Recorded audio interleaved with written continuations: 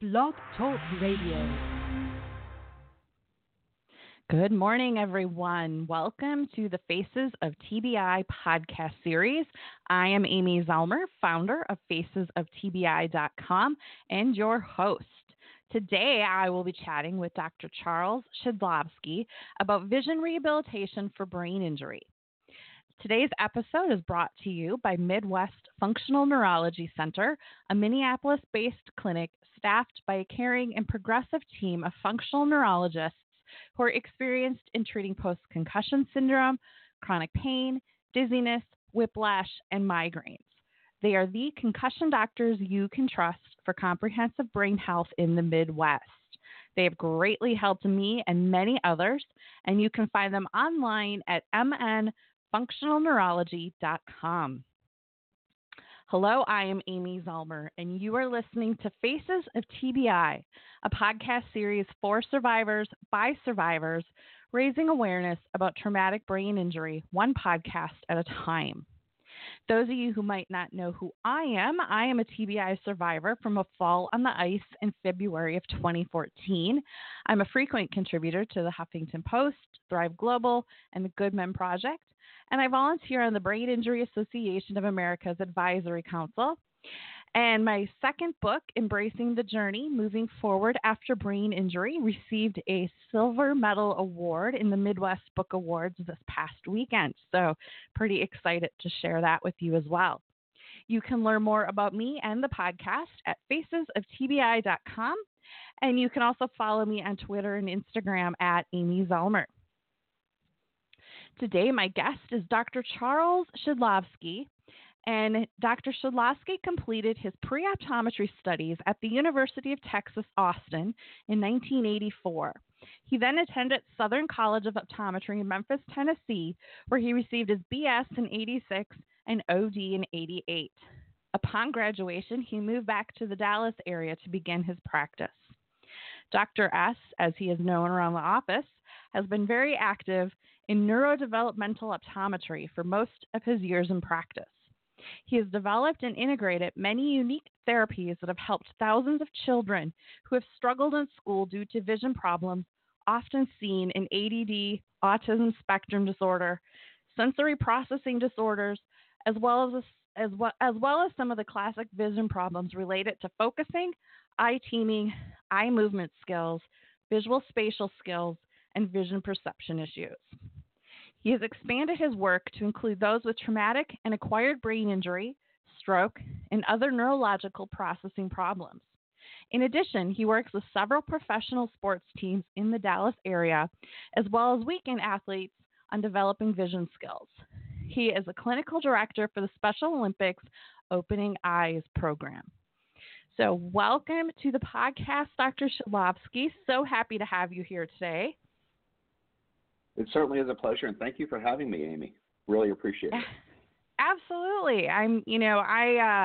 Anyone who follows my podcast knows how passionate I am about the vision component after brain injury. And, I'm really excited to have you here today talking about vision rehab. So thank you for being here. I would love to have you just start.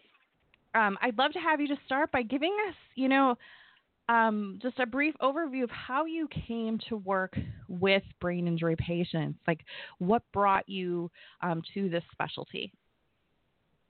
Well, that's a great question. I think what started me at the beginning was I really had a big interest in sports vision going back to when I was in school. And as a fourth-year student in optometry school, I worked with a college baseball team.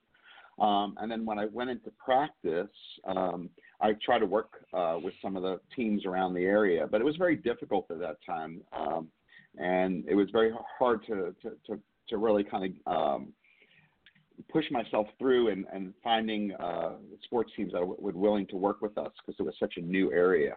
And then really what happened was I decided to focus more on working with children, as you mentioned, with autism, ADD, ADHD, dyslexia, vision-related learning problems, but always had my eye on other aspects. And then about 15 years ago, I got a phone call from a rehab center here in the Dallas area, and they said, "Will you be willing to see some of our brain injury and stroke patients?" And I said, oh, I'm sure I could figure out how to do that. Um, so I basically started seeing brain injury back then. Attended some different meetings, particularly the Neurooptometric Rehabilitation Association meeting. Took their variety of different courses they had available, and educated myself. And then really over time, kind of figured out what worked. And then really circled back to sports vision later on because what have they been talking about in the news a lot? Concussion. And so concussion has really reopened the world of sports vision to us, which has allowed me not only to be able to work with these teams, but in recent years, a couple of colleagues of mine started a new association called the International Sports Vision Association, which focuses on vision training and also vision rehab for concussion. Fabulous. It makes me so happy to see so many doctors out there, across all different modalities who are understanding that there's more to brain injury than, what we knew, 10, 20 years ago. I'm sure you know who Dr. Deborah Zielinski is, and she's been on my podcast several times. And Dr. Uzma Samadani, who is one of the lead neurosurgeons here in Minneapolis, I met her, and she explained how 90% of people who hit their head will have a vision problem. And for me, I struggled for 2.5 years. I kept telling doctors something's not right with my eyes. My left eye, I'm a photographer. My left eye is my dominant eye. I'm very in tune with my vision, right? And something's just not quite right. And the eye doctor, the neuro-ophthalmologist, everybody, the neurologist, everyone just kept telling me, your eyes are fine. Your eyes are fine. There's nothing wrong with your eyes. And finally, I met Dr. Schmo, who practices functional neurology. And then that opened me to this whole world of vision-related, dizziness and balance issues. And that's where all my problems were stemming from, was my eye tracking. So I love knowing how so many more doctors are becoming aware and understanding and working with brain injury patients. So it just makes me so happy to know that there's more of you out there than ever before to help people who are still struggling. Well, certainly Dr. Zielinski is a very good friend of mine. She and I lectured together in Chicago last month, and we've corresponded over the years. We treat patients in a very similar manner. So, as I said, a good friend and an outstanding neuro-optometrist as well. And then the other point you made of taking 2.5 years to figure out what's going on. This is something I hear about all the time. They're coming into me 2 years, 3 years, 6 years down the line, and they're still having visual issues after their concussion or after their traumatic brain injury. But of course, they've gone to the doctor, and the doctor said, well, structurally your eyes are fine, but they forgot about function. And that's the big difference, is you have to understand that structure doesn't define function. So what we have to do is we have to understand the functional aspects of vision, and that's where we can make the biggest impact, by changing those functional aspects of vision. And in that route, and in also treating and working with people with functional vision problems, well, guess what happened? We started working with OTs and PTs and functional neurologists to a point now where I'm actually on the board of the International Association of Functional Neurology, because I've done a lot of work with that organization as well. So I'm a very, very big believer in interdisciplinary care. Mm-hmm. And so let's talk about some of the things that a patient might be experiencing and not realize it's their eyes.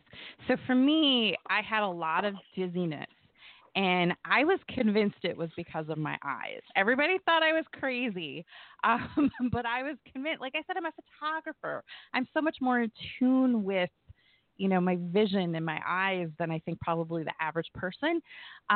And so, like somebody might walk by me in my peripheral vision and it would make me dizzy. Or, a train might go past me as I'm waiting at the stoplight, and that would make me dizzy. And I kept being told I just had positional vertigo. And they would do the Epley maneuver, and it wouldn't do anything for me, right? And the Epley maneuver has been proven to be like 90% effective for people who have crystals in their ears. So obviously, if it's not working, that's probably not the problem. But they kept insisting it was positional vertigo.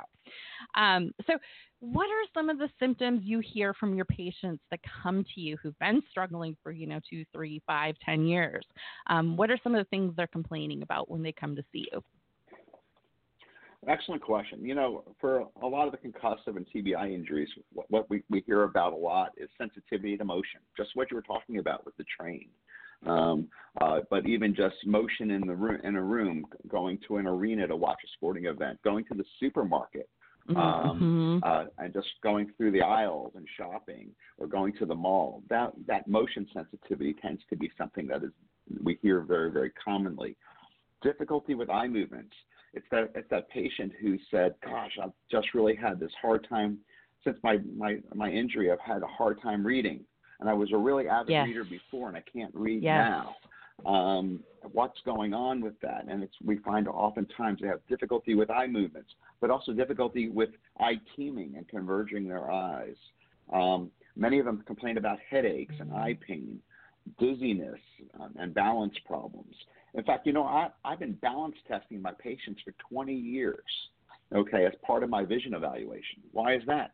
Because vision and balance are tied together. And vision is, in fact, one component of balance. One of three components of balance is vision, there's vestibular, and there's tactile.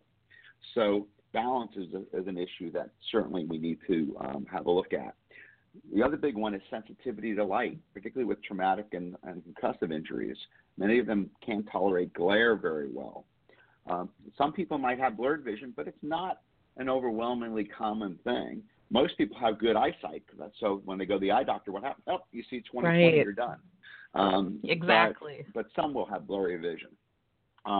Double vision, difficulty converging their eyes, depth perception problems. These are other common things that we see. And then lastly, and certainly not least, we always, when we test people, what do we test? We test central vision, And central vision is very important, but peripheral vision is actually just as important, And what happens is when our visual system becomes stressed, what is it going to do? It's going to collapse space. You become over-focalized, over-centralized, if you will, and you forget about the periphery. So one of our first things we do treatment-wise is what do? We open the periphery, That's what you have to do, is you have to open up that periphery so you're aware of where you are in space. So when you don't have good periphery, you don't know where you are. And this is one of the things that we have to look at, is work on that where am I system, as we call it. Yeah, I know that was one of the first things, so doctors, as I said, weren't really listening to me and taking me seriously. And one of the first things Jeremy did was like, it's your eyes. Your eyes aren't working together. And I was like, hallelujah, somebody's listening to me. But that whole your brain needs to understand where it is in space. And, it makes so much sense once somebody explains it to you, right? And your body is constantly working to stay upright and with gravity. And when your eyes aren't working and your brain is kind of like, well, where am I? Right? Like if your eyes aren't teaming together. And so, in my understanding, that's what causes a lot of the balance and the gait and that depth perception you mentioned. You think you're going to clear the doorway and then you smack your hip on the door frame, right? Like how many bruises did I have? And reading, you mentioned reading, and I was a huge reader. I probably read a book a week, and it would take me months to read one book because it just was so difficult. And then once it was pointed out to me how my eyes just weren't, my eyes, I was explained my eyes were doing more of a typewriter motion. So they'd read the sentence and then, ding, go back to the next sentence, where your eyes should be a lot more fluid and just be able to go through those sentences, where my eyes were much more choppy, I guess you could say, when I was reading. And it would just give me a headache. It'd fatigue me. I just, as much as I wanted to read, it just didn't appeal to me because of how I would feel when I would read. So, I think those are really great examples of what somebody might be struggling with and not understanding it's their eyes. And I have a Facebook group of over 9,000 members. And, every day I hear examples of people, this is what I'm struggling with. And, doctors don't seem to know what to do with me. And, I'm constantly telling them to find either a Nora or a functional neurologist. And, people just don't know that it's out there. And general providers aren't giving that resource because they don't know about it either. So, I'm, again, so grateful to have doctors like you on my podcast, and just creating more awareness about these specialties, because it's just so unknown. When you get thrown into the brain injury world, it's, you've you have no resources, you have no idea where to go or who to turn to. So, it's just, I kind of went off on a tangent there, but, I feel it's a really important message, that there are doctors like you and like Dr. Schmo out there, who are able to help people with a brain injury, and other neurological issues, as you mentioned before. So what are some of the most common... Oh, go ahead. Go ahead. No, go ahead. Oh, I was just going to ask, what are some of the most common, when people come in, and how are they finding you? What are some of the common ways that people are getting to you? Because like I said, unfortunately, we're not given many resources by our doctors. So how are many of the people finding you, and how can they find you? Well, certainly, thankfully, in this area, in the Dallas-Fort Worth area, I'm on staff at several rehab hospitals. So I'll go into the hospitals, or the hospitals refer patients into our office for this care. And those are the hospitals that I've educated as to the benefit of neurooptometric care. But for every hospital I have, there are 15 or 20 hospitals I don't have. So I think that's really important. So we're trying to get the word out. Certainly the Neuro-Optometric Rehabilitation Association is trying to do their part also by providing a lot of stuff on social media, trying to allow people to understand, hey, there are other treatments out there, and there's neuro-optometric doctors all over the country, really all over the world at this point, who can help them. And so I always tell people they should look at the NORA website. It's noravisionrehab.org, N-O-R-A visionrehab.org. And you can even find a doctor that's close to you as far as that goes. But I would say about 95% of my patients are referral. And we have folks like Dr. Schmo here in the Dallas area, and I know Dr. Schmo is a great guy, and he's certainly a great young mind in the area of rehab. But we have our doctors in our area also that do similar type work, and several of which you've already interviewed here on your podcast. Yeah, I just had Dr. Nutt on last week. Right, yeah, so a great guy. We worked with him some also. So I think really that largely it's referral, but, it comes down to one statement. You don't know what you don't know. Yes. A lot of these doctors just don't know because they don't seek the answer. Okay, and it's time that no pun intended. It's time for many in the medical field to open up their eyes and see what's out there, see how they can help their patients better. That's what this is all about, is helping the patients get better. Now, you made some mention of some other things, like how you felt like your vision was like a typewriter. Of course, I used to use that analogy all the time, but now no one knows what a typewriter is anymore. So, yeah, true. But still in all, I used to call it terminal typewriter vision, where you kind of jump very slowly between words and read word to word to word, where you're supposed to be having some fluency, going through the page and scanning across the page. And people who've had traumatic injuries have a hard time with it. And really what I find, the way I like to explain it to people, it's really a mismatch of where the vision system thinks something in space and the brain thinks something in space. So I go back to that example of spatial things. And so that was my turn to go off on a tangent. But still in all, I wanted to make sure I covered those things that you had mentioned because they're such important comments overall.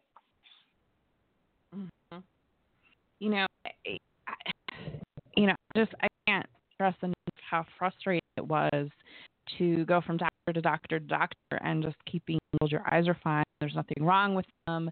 Like I said, it's just positional vertigo, and just struggle for so long and not be getting any answers. And Jeremy says the same thing. He gets patients coming in 2, 3, 5 years later. Whereas if we can find you guys sooner in our recovery, like 6 months, it would be, I think, an optimal time. And that's kind of my next question for you. When is the best time? I don't know. Is there a time that's too early in the recovery or not? But when is the optimal time to find a provider like you and again, every brain injury is different. Every recovery is different. But, for optimal recovery, what do you find to be the magic number? The best solution. The magic number is yesterday. Right. That's the best time to see me is yesterday. Most, I say that kind of as a joke, but also with the realization that many people are coming to see me a year down the line, 2 years down the line, 3 years down the line, where I might have been able to be more impactful to them a week after their injury, even days after their injury. So I think that's kind of one of the miscommunications in the medical field is, well, you've had this injury, let's wait till you feel a lot better, and then you can go check your vision out.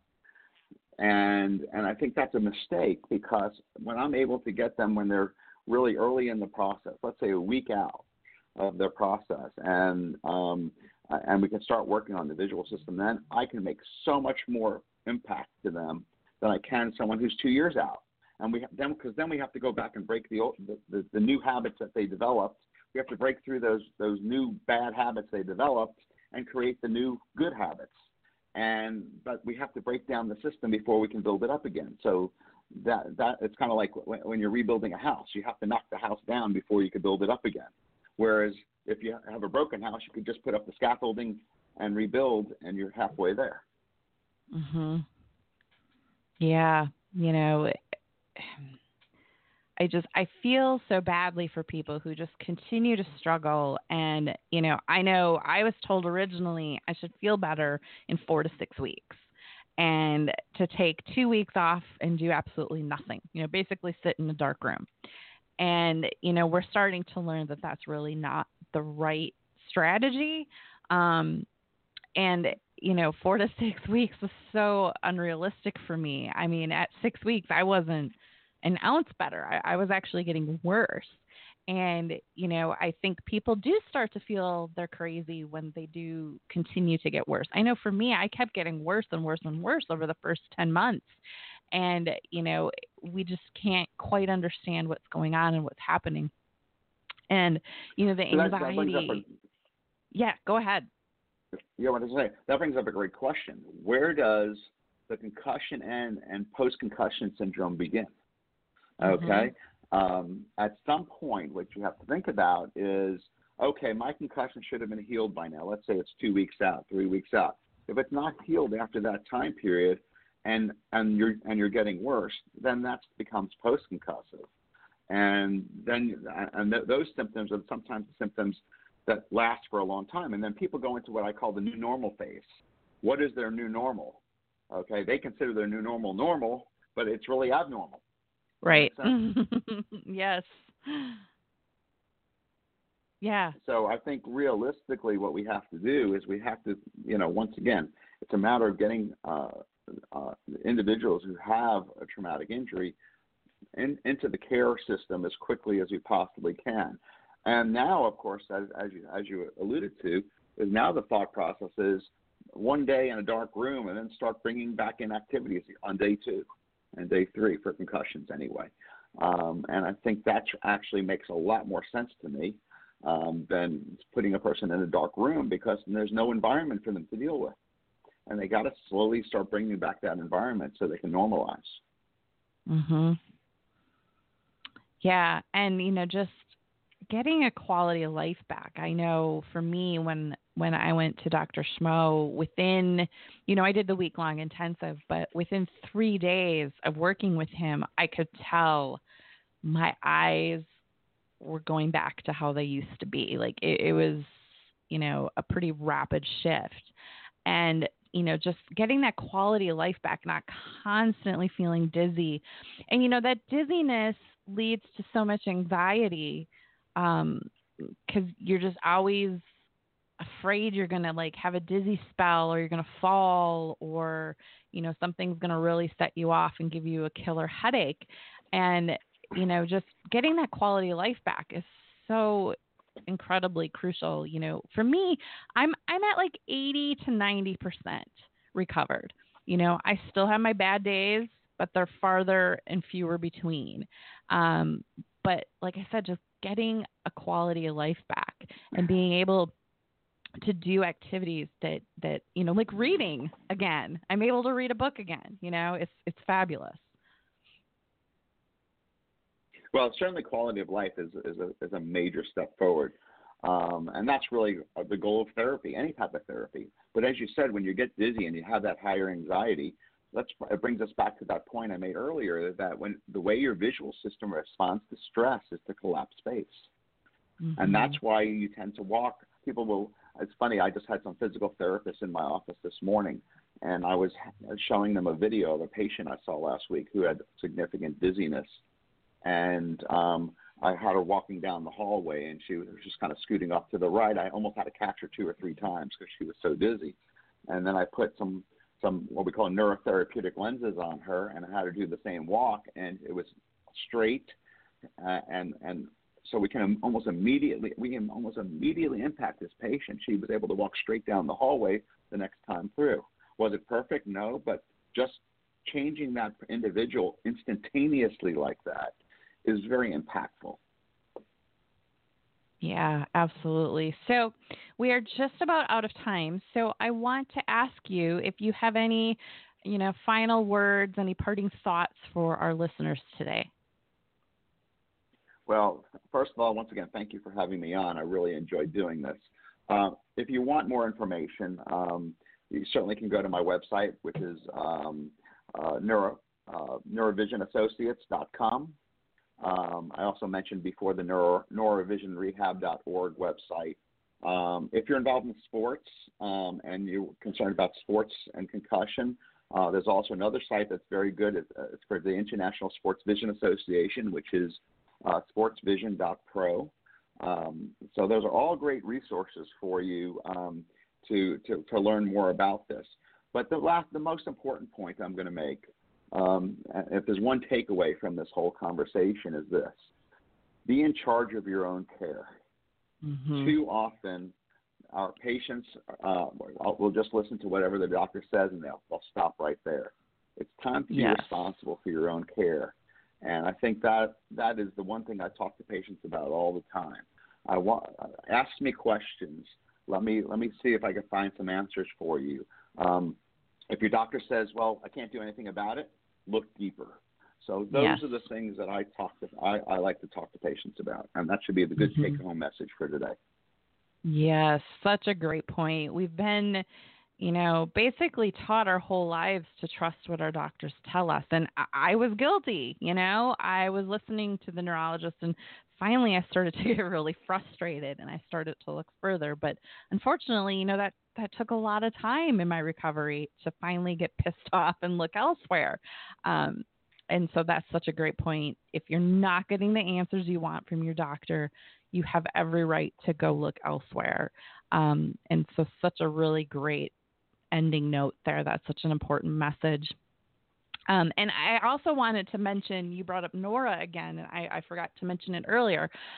Nora is one of my strategic alliances with my Not Invisible awareness campaign. So just a shout out and a thank you to them for being a strategic alliance and helping promote my awareness campaign. So thank you again, Dr. Shidlofsky, for being here today. I think we got a lot of great information out there to our listeners.